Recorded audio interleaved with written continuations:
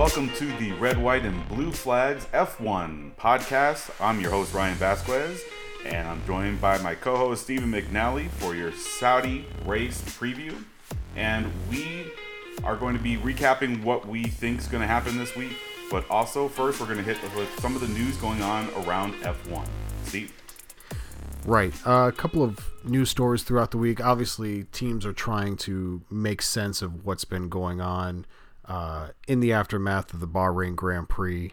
No more so than Ferrari, who find themselves at a bit of a crossroads very early on in the season. They seem to be in a scramble coming for answers, and I think we expected to come to this at some point in the season, but not after race one.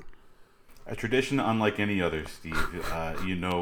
F1 just wouldn't be F1 without Ferrari running around with his pants on fire saying what's happening. But I see Vasseur promising that they'll get this right, even though there seems to be a bit disorder amongst the team. I hope so, because my predictions from the last time has them turning it around quickly. So I hope he's right. But Ferrari, this is why they made the changes, but they just seem to be running headlong into a wall every week, and sometimes literally. So. Right. I mean, you talk about a tradition like no other, and it really starts with the Italian media in a tradition like no other, stirring up the hornet's nest, trying to, get the rumor mill running as hard as possible. Since the departure of Matteo Binotto and the ascendancy of Freddie Vasseur to team principal, I think the teams kind of found themselves in a bit of a power vacuum, and I think Freddie had the idea that he was going to come in and be able to maybe not have carte blanche power, but enough say over the team to really be able to have control. And, you see there's been kind of a purge of some senior members, including the head of vehicle concepts, David Sanchez, who quote unquote resigned. And that's leaving some holes in some key positions for the team. And unfortunately, they can't immediately backfill some of those. F1 teams have gardening leave for their employees, which is akin to a non-compete as we'd be used to, where, once they leave a team, they cannot join another competitive F1 team for, a set period of time. So when you have turnover in key positions, it becomes difficult to fill it with, truly what you would expect to be the best of the best. Right, because you're not only hurting your continuity, but there is no all-star walking through that door to come and save you either. And in this instance for Ferrari, not only are they not finding any all-stars walking through their door, they're not listening to them either. And this is the funny thing for me, watching Drive to Survive for this season. You could watch Charles and Carlos say that pretty much decisions were made not by them. Drivers don't have much of a say, but it sure felt like there was no one making any say, and now we still have the same problem. So I'm really curious about my prediction this week, but we'll get to that in a bit. But it's one of those things where you don't like seeing dysfunction in the team after race one. Right, and certainly no one more so than Charles Leclerc, who, everyone's got the big dream in their eyes of racing for Ferrari, and, to achieve that dream and to have, your hands on the wheel of a championship contending car, and for your team to just keep scoring own goals is incredibly frustrating. And he needs assurances to make sure that the team's going in the right direction, because a driver of his caliber cannot afford to waste his prime. So one of the things that happened this past week is he sought out the big boss of Ferrari, the chairman, John Elkann, for a one-on-one to talk to, allay his fears. Rumor has it Charles stepped away from that conversation with enough assurances, but the talk has been talked, but the walk needs to follow. So speaking of drivers not wasting their opportunities, let's shift gears to Mercedes here. And if you love Ryan's analogies to other sports in F1, you're in for a new one. And also, if you just like me talking about Mercedes, here's also another thing. But Lewis is what we would like to call in his LeBron James with the Lakers years, and you don't want to squander those years. Every year is a gift at this point, and that's where he's at with Mercedes right now. And we just talked about Ferrari. Everyone's dream is to race for Ferrari, and he even said so. That's the dream. And we see those rumors trickling out this week, Steve. Lewis, he's on that 1-year contract. What's his next team? And Ferrari always the first team that gets trotted out and dangled out there. So what do we think with the disruption and everything going on and the assurances to Charles and Carlos and whatever's going on? And what do we think? Well, I don't think you'll find more of a company man outside of John Cena in the WWE than you will Lewis Hamilton at Mercedes. He will continue to be, a ray of supportive positivity for his team and continue to toe the company line as will, George and Toto. So I don't think you'll find anyone willing to plant the seeds that he won't eventually retire with this team. But it's such a tantalizing prospect, to have a 7-time world champion race at the, most decorated, most recognizable team. And, he himself in the past has said, I'm surprised it hasn't happened, at some point. He thought at some point he'd find himself a Ferrari. Obviously, he signed very young at McLaren and, won his first championship there, had a lot of success, got convinced by Niki Lauda to go over to Mercedes at a time where they did not show the promise of being, a dominant force, made the right decision at the right time, and obviously made history with the team. But to come so painfully close to having the most championships and setting yourself apart from everyone to half a lap away, and in the way that it happened, and to think that, my team's going to give me a chance to fight back the very next year, and now we're 2 years in, and he looks no closer. So I don't think it's off the table. So a few interesting facts to consider here before we go down a rabbit hole, Steve. I saw this and it was a bit interesting. Lewis Hamilton is the only driver with 4 or more championships to his name to never eventually drive for Ferrari. He has not driven yet. We saw Sebastian Vettel win his 4 elsewhere, but did eventually finish part of the end of his career with Ferrari, or tried to chase that other championship with Ferrari until that petered out. And so do we see Lewis do his best Seb impression and go over to Ferrari? I don't know. But I believe Carlos and Charles are under contract through the 2024 season. Not abnormal. We just saw Danny get out of a contract. Yeah, I was going to say, ask Danny how important contracts are. Right. He's the poster child for them not counting. So let's play this out a little bit. All right. Let's say Mercedes isn't in at the end of the year, and we don't know. I mean, we're seeing the struggles here. And he's like, I've really got to find a situation here in my last couple of years to chase my 8th championship. I really don't see a landscape, Steve, that offers a viable option for him other than staying with Mercedes or going to Ferrari. Yeah, but I'm not even convinced Ferrari. I mean, what proof do they have that they can deliver a season-long race-winning championship competing car? They can do it for part of a season. Even when Seb was at Ferrari, they were able to lead the championship 2017, 2018. Seb led for the first 8 or 9 rounds, and eventually Ferrari and Lewis caught up to them and surpassed them.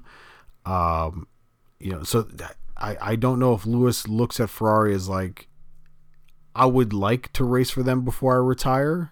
I think LeBron, that comparison is pretty apt because, he looked at, hey, everyone wants to be a Laker before they retire, or everyone dreams of putting on the purple and gold.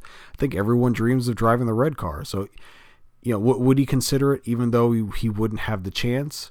I don't think his championship years to himself are up yet. I don't think he is at a position where he can just, do the Seb move to Aston Martin or do the Kimi Räikkönen move to Alfa Romeo and just say, I'm fine with riding in the midfield cars as long as I have a ride. Right, and talking about what does that next few years look like? Is he in his last few years here, or as Fernando Alonso has another analogy, found his Tom Brady years, that can we see an extension on some F1 lives, especially for exceptional drivers, right? All I know is if you have a car that competes and can be up at the sharp end of the field, and you put Lewis Hamilton behind the wheel, like that's enough of a chance. He's won in, the third fastest car in the field. He didn't ultimately do it last year. Couple of strategy questionable moves, and obviously fighting from behind all year. The only time in his career it didn't happen, but he's able to win in subpar machinery. If you give him the car, outside of Max, I'm not sure there's another talent out there to get the most out of the vehicle that they're in. That leads us into a recap of our predictions. I know we did this after the Bahrain race, but let's just kind of see where we stand still on our predictions for this. Yeah. So, we're talking about this race in Saudi Arabia on the Corniche circuit. The last 2 years has provided some pretty top-notch racing.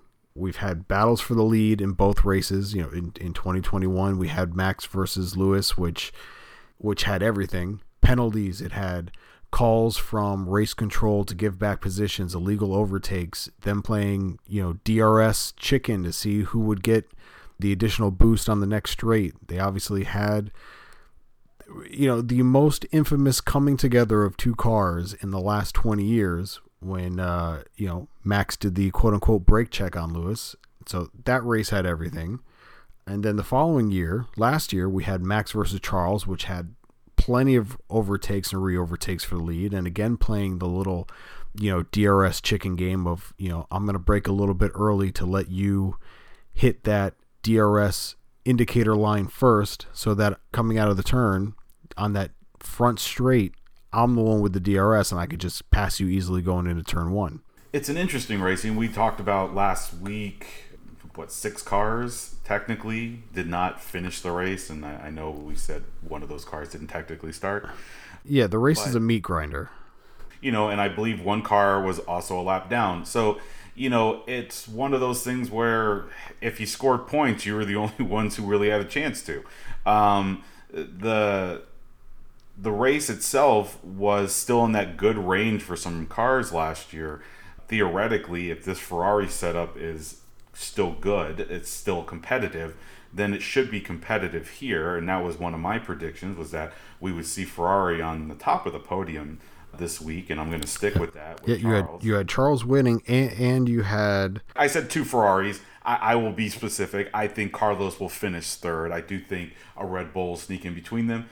And I did, to your point, what you're bringing up, I think a rookie, because of just how this race is, I think it's one of those rookies are going to be able to sneak into the points this week and get their first points of the season. And one bonus from you was no penalties for Esteban Ocon this week.